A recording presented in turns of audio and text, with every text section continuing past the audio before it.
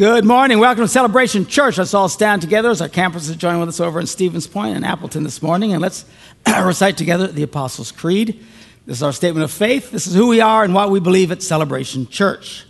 We believe in God, the Father Almighty, the creator of heaven and earth. We believe in Jesus Christ, his only Son, our Lord, who for us and for our salvation was conceived by the Holy Spirit, born of the Virgin Mary, suffered under Pontius Pilate, was crucified, died, and was buried. He descended to the dead, and on the third day he rose again. He ascended into heaven and is seated at the right hand of the Father. He will come again to judge the living and the dead, and his kingdom will have no end. We believe in the Holy Spirit, the holy Christian church, the fellowship of believers, the forgiveness of sins, the resurrection of the body, and the life everlasting. Amen. You may be seated. Good to have you all with us this morning. Today is Missions Sunday. This is once a month we take a special offering at the end of the service to support our missions outreaches around the world. We just finished up doing our Advent conspiracy around Christmas time. We've got a report there. The previous year, we raised $17,371. This last Christmas, we raised $28,288. Praise the Lord. And our overall missions for the year now, so just a few months into the year, but so far this year, we're over last year, as you can see, 26,000 versus 18,000. I want to encourage you to continue to give in these missions outreaches. We had a couple of outreaches just recently. One was going over to Myanmar, and this is the, is it a Bible school or just Bible college there and stuff like that? How many kids go to that whole deal? There's about 80 in the school. Graduated this year. 80 in the school. Yep. All right. It's part of the, what do you call it? My mind's not working this morning. Orphanage, thank you. I feel like an orphan. I can't think.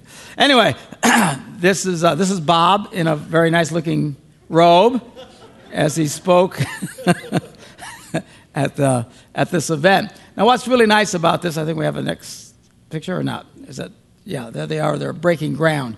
In addition to the monies you just saw on the screen, we had people come up and separately give us $30,000 to take to Myanmar to help them build these new buildings that they were wanting to build. So that's just wonderful when beyond anything we say, people just start coming forward. So a lot of people have a heart for this place. And so they raised $30,000. They went up and they broke ground for these new buildings out at the orphanage in Myanmar. We also had a group just come back from Guatemala. And there they are playing around in the water in a well. They went down there to put in a well in an area where they didn't have clean water. There's our crew. It went so well. Their goal was to put in one well. It went in so fast, they actually wound up putting in two. So kind of got double.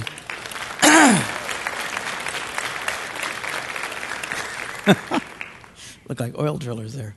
But anyway, very, very cool. If you've never done one of these trips, it's really life-changing. Talk to anybody who has done it. They love it. They are so blessed. They're never the same again. If you haven't done a trip like this, you need to make plans to go on one of this. Talk to your campus pastors over there in Appleton or in Stevens Point, here in Green Bay. Find out about the next trip and say, man, we'd like to go on that. What do I need to do to go and make plans to come? It will be a wonderful thing. I want to encourage all of you to continue to come out on Wednesday nights as we teach the scriptures on Wednesday nights. I always tell you, people who go to church regularly succeed so much better in life. And whenever you hear about these studies that say people who go to church are healthier and better marriages and all the ways of measuring this, whenever they say that, you have to look in the fine print. They're not talking about people who go to church on occasion. It literally, you'll see it, it's for people who go to church more than once a week. Not only do they come every Sunday, but they come for a midweek Bible study or something like that. We want to encourage you. Your life will be better. A new study just came out again a couple of weeks ago, and this one talked about longevity, and they said it's absolutely measurable. People who go to church regularly actually live longer than people who do not. It's quite stunning. But it's not people who come on occasion to visit once in a while, go to church, don't go to church, go to church, never come on Wednesday nights. No. You can die early like the rest of them. You need to come all the time, regularly. It makes a difference in your life. I promise you. You start doing this, I guarantee you, your life 1 year from today will be better than it is right now. Say, how can you say that? Because all you got to do is look at the people right now. The people who struggle the most in our church are the ones who don't come to church very regularly and certainly never come on Wednesday nights. The people who are the most successful, happiest, best relationships, best finances, everything in their life turns out to be the ones who come continually. Sundays, Wednesday nights, continue to grow in their faith. It'll make a big difference in your life. It's very measurable. It's absolutely predictable. It's your call. We are doing a series of messages in this new year called The Significant Events of the Old Testament. We're going back and looking into the Old Testament and discussing events that are important for everybody to know. I know a lot of people are fairly new in their faith at Celebration Church just over the last few years, and you don't really know a lot of these events. You've heard about them, or maybe when you were a kid you heard a Bible class or something about it. But we're taking a look at these events. They're very important events and help us to understand who we are and why we're here and why things are the way that they are. And we start with Genesis. Genesis is all about the beginnings. And really most of Genesis and all of the Old Testament is really about where did the children of Israel come from? Where did the Jews come from? Because from that came Jesus the Messiah, which brings us to today. So there's a lot of all of that. But in the first part of Genesis, in just a few chapters, and they don't go into great detail, they talk about 4 significant events. One is the creation. We've talked about that. The second is the fall of mankind. That sin that just totally jacked up everything the way it is today. The third one is what we call the flood of Noah. And the fourth one is the Tower of Babel, which we'll eventually get to here. But we're talking now about the flood, this flood that kind of was a major reset on the population of the earth. Now, Christian scientists and obviously secular scientists don't agree, because secular scientists don't want to believe in the Bible. It's a little dangerous for them. If they believe part of it, then maybe they have to believe more. But they go out of their way to try and explain it away, that that's not how it happened, and most of them would argue there was never any big worldwide flood or anything else like that. And Christian Science will come back with all kinds of different arguments and evidence and stuff like that. Actually, the strongest evidence that impacts me when I look at this is simply based on population growth, okay? Now, we know the world has currently 7 billion people in it. We know how many people were here 1,000 years ago. We know how many people were here 2,000 years ago. We know how many people were here. It's not a mystery. It's not like this has all been on a corner. Everybody absolutely knows. Scientists, demographers, they all know exactly how many people are here and at what rate the earth has been self-populating. And it's varied at times. Sometimes it had, greater amounts of growth. Other times, because of major plagues or wars or whatever, lower. But on average, the world has enjoyed a population growth of about a little less than 0.5% every year. Actually, in recent years, it's been more than that. We're currently double that. We're like a little over 1%. But it's not a mystery. You know exactly what has been happening. Now, here's the interesting about it. Based on what has happened over these thousands of years, that is very measurable, we know a fact, and that is this. The human race doubles approximately every 155 years. It's a measurable thing. It's an absolute fact. I mean, there's nothing to debate here. It doubles about every 155 years. Well, put this in reverse. Take 7 billion people and start cutting it in half, going backwards 155 years. You'll get back to 4,500 years ago, there was just a handful of people. The exact time when the Bible records the flood of Noah. This is absolutely fascinating when you look at it. Now, some people will say, no, there wasn't really a flood. And someone emailed me recently and said, Pastor, I don't know, the scientists say that there's evidence of civilization, going back 10,000 years, which is still really relatively new. Something to think about. There's no evidence of any kind of civilization just thousands of years ago. But they'll push past the Bible dates and say, well, maybe 10,000 years ago. But here's the problem. If there was 10,000 years ago and there has been no interruption in the human experience and everything doubles 155 years, you now have 64 doubling events. The way it is now, we've experienced 29 since the flood. But if there is no flood and there was evidence, 10,000 years ago, you know I got 64. Now I have a little prop here this morning. It's my chessboard. And on a chessboard, and it caught my attention because there's actually 64 squares on a chessboard. Now, if you were to take, let's say I take this chessboard and I put pennies on all the 64 squares, would you give me everything you own in exchange for this? No, you wouldn't do it? All right. Well, what if I got fat? What if I double? What if I put 1 penny here, 2 pennies here, 4 pennies here, 8 pennies here, 6? Would you now give me everything that you own in place for it? One guy's smart. He goes, yeah. The rest of you go, no way, because he knows the math. It would be a smart move on your end. I'll tell you why. And if you doubt it, get your little calculators out on your phones. I will not be offended if you're playing with your phone. Just check it out. Take 1 times 2 times 2 times 2 times 2. If you do it 64 times, you will have 100 quintillion pennies. And considering there's 100 pennies to $1, that would leave you with a mere $1 quintillion. Now, let me tell you how much money that is. You start with hundreds, you get to thousands, you get to millions, you get to billions, you get to trillions, you get to quadrillions, and then you get to quintillions. Just on 64 squares. Starting with 1, doubling every square, the last square now has 100 quintillion pennies. I, too, would make that trade. It would be a very nice trade. A lot of money, more money than anyone has ever had. Now, stop and think about this.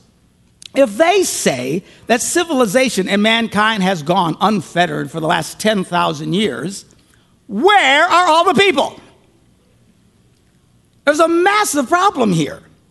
Say, well, there wasn't that much population growth. You would have to have such a minimal population growth to get to the numbers we have today. It's off the charts. Mankind would be barely able to reproduce itself for 10,000 years. Now, let me take this to the next level. The evolution. See, they throw these huge numbers. And it sounds, it's gazillions of years, and anything can happen. But the math doesn't hold up.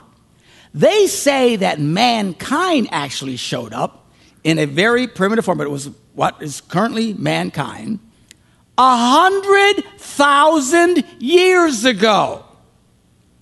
Can you imagine the math there? I mean, it doesn't hold up. Where the heck are all the people? If there was 100,000 years of mankind in caves, scratching on walls, where is everybody? Now, perhaps they were too dumb to know how to reproduce. I don't know, how's it work? I don't know. Here's the irony of it. If there's any group of people in the world that would be in favor of a worldwide population reset 4,500 years ago, it should be evolutionists. Because then it explains why there's only 7 billion people today. For them to say, no, there's no such thing, then what the heck? Where is everybody? Well, there were diseases. That's a lot of diseases, all right? That means the vast majority of human beings never lived long enough to reproduce. I mean, it was just constant death. Mankind was on the verge of extinction constantly for 100,000 years. Come on, I'm telling you, it takes more faith to believe those people than it does the Bible.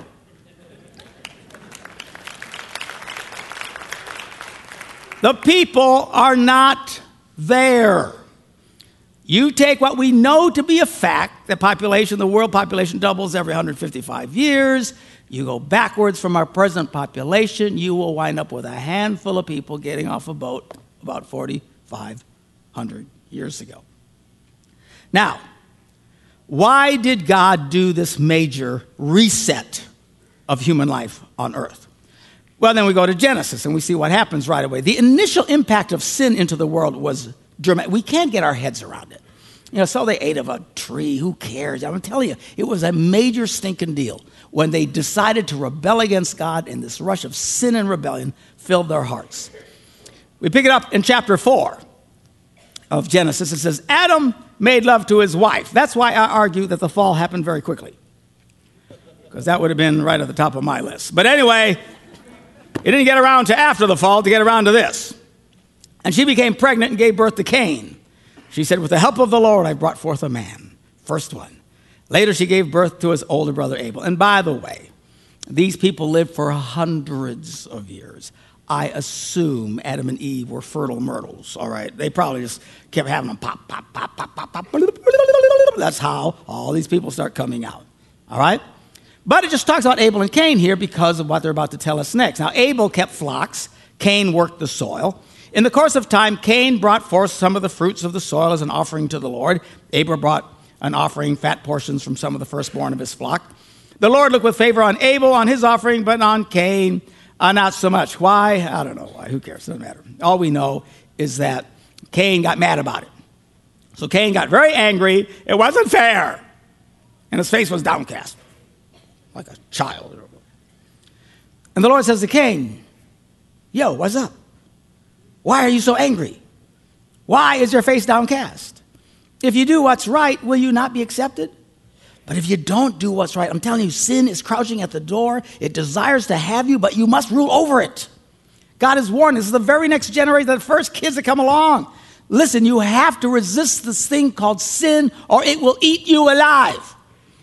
Well, that's exactly what it did, because they didn't resist it. And Cain gets mad at Abel, and Cain says to his brother, hey, let's go out to the field. And while we're in the field, Cain attacked his brother Abel and killed him. The first murder, the first kids, the very next people on the face of the earth kill each other because of this crazy thing loosed in them of this rebellion and bitterness and anger called sin. And this keeps going on and on and on until we get to Genesis, the 6th chapter. And by the way, these time frames that we're talking about, it's very measurable. The Bible literally tells you how long Adam lived, how many years, and when the next kids were born, and how long they lived, and how the next kids were, and later, it literally, you can actually just count it up. That's how we know from a biblical standpoint that going back to the time of Adam was about 6,000 years ago, give or take, whatever. Now, secularists and evolution stuff, they mock Christians. Oh, they say the earth 6,000 years ago. No, we never said the earth was 6,000 years ago. We have no idea how old the earth is. Okay? Remember in the beginning, it says, in the beginning, God created the heavens and the earth was without form and void. Right at the beginning, the earth's already there. We don't know how long it's been here. It could have been here. That could have been here for gazillions of years. Sure, who knows? And the Bible says there's darkness on the face of the deep. The world is a mess. Now, why is that? Because God never creates messes. Something happened. There's something catastrophic that happened on earth. Now, this is just theory. It's theory based on putting things together from the Bible. We know that when Satan rebelled against God, this is a major rebellion in eternity. Boom, this clash of just boom, that must have been had to be incredible. And the Bible says God smacks Satan and they fall to this rock that we're on right now, the earth. My guess is when they hit it, it brought destruction of astronomical proportions. And maybe that's when all of a sudden dinosaurs and everything stopped. I don't know. All I know is at that point, he rolls back the water. He tells them to replenish the earth, a small word. Replenish. You know what it means if you replenish? It means it was plenished in the first place. See, people skip this stuff. So, and that from Adam was 6,000 years ago. About all the critters and everything, who knows? But that's the time frame. So things are going along, and the Bible says in chapter 6 of Genesis, now the earth was corrupt in God's sight and was full of violence. It was extremely violent. We just read the first thing that happens, Cain kills Abel. And it didn't stop there. It just kept going. There was something in this first initial exposure to sin and rebellion against God was traumatic and devastating to the human race. It ran out of control. It was like an unbelievable mess. God had to stop it or there'd be nothing left. It was full of violence. Imagine being in the Middle East with ISIS and people going around cutting off people's heads and burning them alive and all that. That would have been a normal day back then. The earth was filled with this incredible violence. God saw how corrupt the earth had become, for all the people on earth had corrupted their ways. And so God said to Noah, here comes Noah, I'm going to put an end to all people, for the earth is filled with violence because of it. It wasn't just about sin. There was plenty of sin. But they had just spun out of control. It was insane. And God said, I'm surely going to destroy the whole lot of them. Why? Because of the disaster of this initial rush of sin. So we read about in Genesis, the 7th chapter, Noah and his sons and his wife and his sons' wives entered the ark that he had built, and because God told him to build this ark, to escape the waters of the flood. Then pairs of clean, unclean animals, birds, creatures, everything that moves along the ground, male and female, all came to Noah, and they entered the ark as God had commanded Noah. And after the 7 days, the flood waters came on the earth. What had happened? God had told him, okay, after all this time, and it took him a long time to build this ark, finally said, okay, listen, a week out from now, this is when it's all going to happen. So all this stuff happens. They get on this ark. And I want you to see the detail of timing here, because they tell you literally how long people live. There's parts of the Old Testament that'll give you a headache reading. It's just all about numbers and this and all the population, who gave birth. That's why you could, at the beginning of the Christmas story, they give you the genealogy of who gave birth to whom, all the way up to Jesus. It's all very measurable. It wasn't done in a closet. And it says here, just to give you an idea of how detailed, when did the flood happen? They don't say once upon a time. They say this, in the 600th year of Noah's life, and they lived very long lives back then. I'll explain to you in just a minute. In the 600th year of Noah's life, on the 17th day of the 2nd month. That's pretty significant and very detailed. On that day, all the springs of the great deep burst forth, and the floodgates of the heaven were open, and rain fell on the earth for 40 days and 40 nights. What happened there? I don't know. Now, I'm going to give you a potential theory that I've heard from Christian scientists. They don't know. Nobody really knows. At least, Christians have a little humility. Say, well, I'm not exactly sure it happened. These people come along and say, well, this is exactly what happened 100,000 years ago. Like they were there. For heaven's sakes, there wasn't C-SPAN. All right? So here's a theory. Now, we read this. This theory is based on this very simple verse found in Genesis, the 2nd chapter, verse 5. It says, no shrub had yet appeared on the earth, and no plant had yet sprung up, for the Lord had not sent rain on the earth. And there was no one to work the ground, but streams came up from the earth and watered the whole surface of the ground. So here's the theory based on this verse, and whether it's accurate, I'm just giving you plausibility here. Apparently, the ecosystem was very different, and we're going to find out it becomes very different after the flood. What we think the earth was like before the flood is not like it was like. We don't know what it was like. It's just totally different. According to this, the way the ground got water was through streams and all these kind of different things. And there wasn't rain as we experience it today. These group of scientists theorized that there was probably a big covering over the earth of vapor and all kinds of stuff that did two things. One, it filtered out the harmful rays of the sun, and why people lived so long, because there wasn't all this radiation coming through. The other thing is that if there would be such a thing, the pressure on Earth, the barometric pressure on the Earth, would be much greater than it is today. And as a result, people would live longer. Even to this day, if people are having a hard time healing, one of the things doctors and stuff will do is put them in like barometric pressure chambers. Why do they do that? Because you heal faster. They put you in a thing where just more pressure and your body just heals faster. Why? I don't know why. It just does. They know it does. Well, apparently the whole world, they're theorizing, was like this. Somebody cut themselves, broke something. It just healed right away. Because of all this pressure, you're not getting the rays of the sun. That's why we got people living hundreds of years. They're not drying up like we do. Having to put on sunscreen all the time. We still dry up. All right?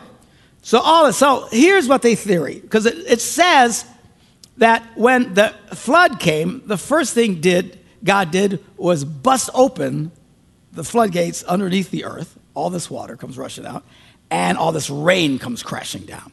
It was like that entire thing is like he just snapped it, and it all collapsed and started just condensing and rain and clouds, this massive, massive, massive flood. And the only ones that survived, and it tells you exactly how long it took for the water to dry up, all that. You can read that all on your own time.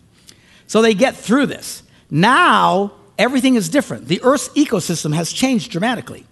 Up until this time, human beings only ate vegetables. That's what the Bible teaches. They didn't eat meat. All right? We read that in Genesis, the 9th chapter. Then God blessed Noah and his sons, this is after the flood, said, listen, be fruitful, increase, and fill the earth. Why? Because there's nobody left.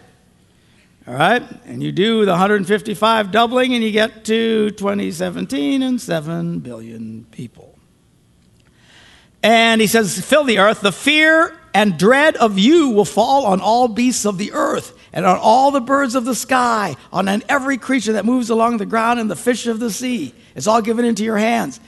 Apparently, before the flood and the ecosystem had changed, animals were not afraid of people.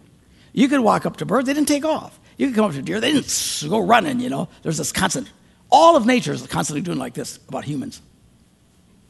All right? Even birds, fish, they'll take off. He says, now this dread will fall on all creatures because everything that lives and moves will be now food for you. Just as I gave you the green plants, I now give you everything. So up until this point, they just ate plants. Now, all of a sudden, it changes. Why? There's a massive difference in the ecosystem. What is it? We don't know. I just gave you a theory. Not as much barometric pressure now. The rays of the sun coming down. Now they need the protein. I don't know. All we know is from this moment on, people need to eat meat. And if you're a vegetarian, don't write me. But people need to eat meat. And we live shorter lives. And while these guys initially kept living for a long time, it didn't take long. By the time we get to Abraham, which is just a few chapters now, he lived, 125 years. I mean, people max out at that now. And most are gone before 80. You know, it is what it is. Life dramatically changes. The lifespan is shortened up, all this stuff. All of this to point to the fact that there was this massive population reset because of the destructive power of sin that initially flooded into the earth more than mankind could handle. And it wasn't much longer than after this, Abraham comes along, and now we'll get there, we're going to talk about that, and how Abraham is the father of the Jewish people. He's also the father of Muslims. I don't know if you know that. They both trace back to Abraham, and we'll show you how that works. That's why Abraham's the one who introduced circumcision. That's why Jews are circumcised, and Muslims are circumcised as well. That's why Jews don't touch pork, and neither do Muslims. They come from the same deal. But they split off and now they hate each other, right? It's very interesting. We'll take a look at all of that. But they're just in a hurry to get to that point, and then it really slows down and gives us lots of details. All they're telling us at this point, and if none of this stuff happened, then why even talk about it? What's the point, you know? You start putting it in kind of the context we're talking about this morning. Oh, yeah, that makes sense. And probably the biggest argument that this is all real, because there's some Christians say, well, I don't know if that stuff was really real. It probably wasn't really in Noah. Our very first verse, which I skipped over, is in Matthew, the 24th chapter. This is Jesus talking. And he says this, as it was in the days of Noah, so it will be at the coming of the Son of Man. For in the days before the flood, people were eating, drinking, marrying, giving in marriage, living life, having a good time, bratwurst parties, whatever. Just hang out. No bratwurst. They didn't eat meat. That's wrong. Eating salad. What a lousy way to live. I don't know, but they lived a long time, right? What do you grill out? Salad. You want to grill your salad? Sure, why not? I don't know. But anyway, they're just doing life until the day Noah entered the ark. And then, boom, they were all caught off guard. They didn't know what's coming. And he says, it's going to be the same when I return. And he's going to return. When, we don't know, but it's going to be the same deal. Most people on the earth, just ignoring it, are going to miss it. And we don't want to miss it. We want to be ready. Anyway, the point of this is if Noah was just a made-up story, Jesus would not have referred to it in the way he did. He talked about it very specifically, by name, Noah, the flood, what happened. Jesus verifies that this event took place. I've heard Christians who disagree with us say, well, no, Jesus was just wrong. Really? You want to open that rat hole? So anyway, that's all to describe how life changes so dramatically from early mankind. And people say, How come people live so long? How about this and how about this? But there was just a major change, a major reset to the world that we live in today. And if you do the population thing, it all makes sense now of why all of it was reset about 4,500 years ago. Now, the point of all this is all we're trying to do is set up and explain why we're here, what's going on. Why did Jesus die on the cross? What was all this about? That all becomes clearer and clearer as we look at these significant events of the Old Testament. And we will continue. The next major event is the Tower of Babel, and we'll get into that. And then from there on, we'll get into Abraham. It's going to be very interesting. Let's pray. Father, we thank you for your word and for your truth. We thank you, Lord Jesus, that you came to set right all that which was set wrong because of the rebellion of man and all the sin and craziness in the world. You came to make it all right. Lord, if we just simply would put our hope and trust in you, instead of sin controlling us and driving us to violence and all kinds of nasty stuff, we now have your Holy Spirit in us that drives us to love and to kindness to our fellow man. Help us, Lord God, to walk in that wonderful love and to bless those all around us so that they might come to know the wonderful grace that we have found in you. And we thank you for it. In Jesus' name we pray. And everybody said, Amen. Amen.